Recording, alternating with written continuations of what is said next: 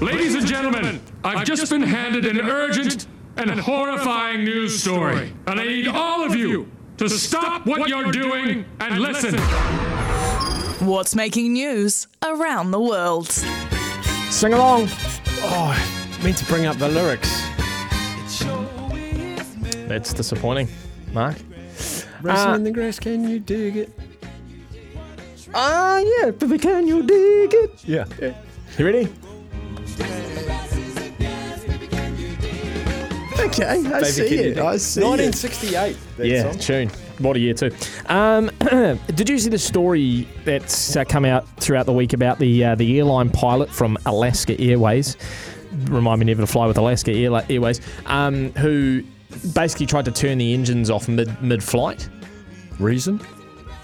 I'll tell you, but the story that came out, this pilot mid-flight in 30,000 feet, whatever, was trying to pull the sort of emergency lever that's like a fire safety thing where it just turns off all the engines in the middle of the year, right? And it came out, he got fired, and pandemonium. Well, it's actually come out that he was high on mushrooms. Oh, no. 48 hours before, and he was trying to pull the lever because he thought he was dreaming and he just wanted to wake up.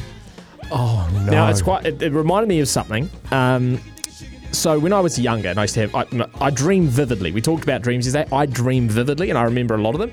And when I was younger, like maybe sort of 10, 11, 12, there was this one time in a dream where I was dreaming. It was horrible. It was scary, all that sort of stuff. And I thought, well, in the dream, it was literally an off button. And I hit it, and I woke up from my dream. And I thought to myself, that's amazing that there's this off button, I can hit it there. And from then on, Steph, and I'm not saying I can control my dreams, but whenever I had bad dreams, there would always be this off button in the dream. And if I hit it, I would wake up. So wonder if he had something similar here, where he thought he was asleep and thought there was the off button that he needed to hit to wake up.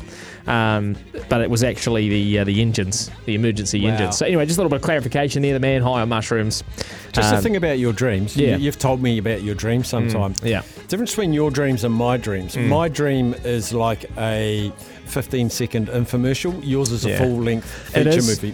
Mine's like I had a dream last night that I was driving down and I drove into a rainbow, and that's my dream. Yep. And you have plot twists. And I do, Steph, and mine's more of an artistic feature film in terms of it makes absolutely no sense. It's just all interpretation. And what does it mean? I need to go see like a dream, person that dream interpreter can tell me what I'm dreaming about. If Rory had a dream once. Come on, Rory. Now, Steph, this is probably gonna be my favourite part of the show today. Rolling Stone. And I guarantee we're gonna have to keep doing this after 2 o'clock. Rolling Stone has released the 250 greatest guitarists of all time. Who's number one? Joe Satriani. No! Oh, Joe! Raspberry Jam Delta V. I'm just trying to think who they vote If you want to be a good guitarist, it's like one of the first songs you try and learn. And Always With You, Always With Me.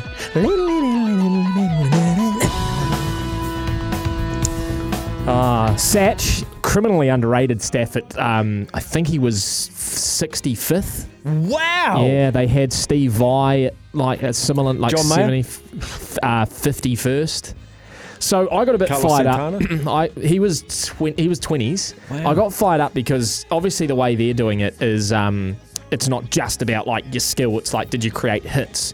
Were they last? It's not just skill. It was memorable melodies and all that sort of stuff. So there were people like.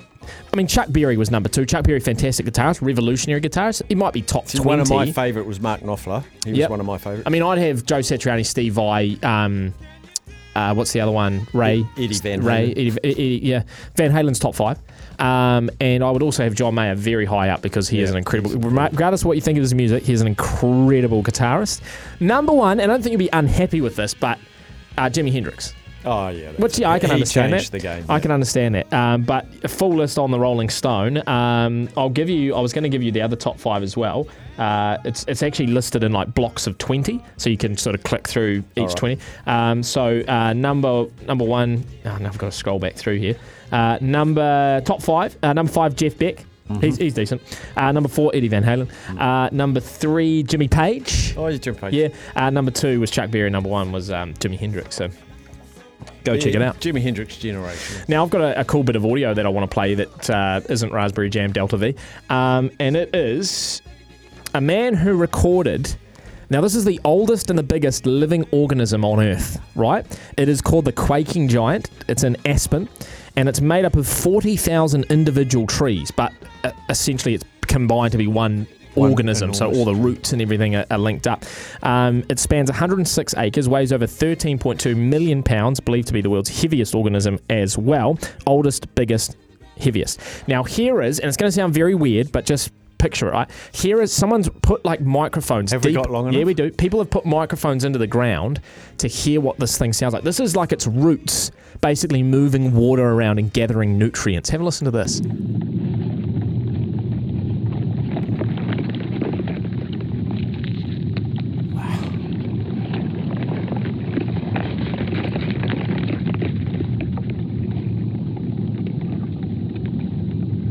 Anyway, I think that's pretty cool. That's basically it. It sounds like horses coming at you from a distance. Yeah, but it's all the roots sort of growing and shrinking and expanding and soaking in all this water and this nutrient. So, pretty cool, hey? It's amazing. Yeah. I actually have one more story for you and a fact after the break. So, do you want the story first quickly or do you want the fact? I'll just give you a fact. I'll give you a story after 2 o'clock, maybe after TJ. So, in 2003, a Texas man, I love these lottery stories, he won $5.5 million on the state lottery. Right, but he was forced to forfeit the winnings because he used proceeds from selling drugs to a federal informant to buy the ticket. So he sold drugs to the mole, and then used the money to buy the ticket. Won $5.5 million. Can't keep it. Who keeps it? Well, probably the state. Goes back to the jackpot. Jackpot. Back it up. Here we go. Wow. $11 million. Good yarn. Yeah, I'll give you another story at about 2:20. Looking forward to that. A lot of text messages, which I will get to. Tony Lomi ain't 1 or 2, then it's a fake list. I'm with you. Black Sabbath all day. Matt Masterton. News. Johnny Mac. Let's go.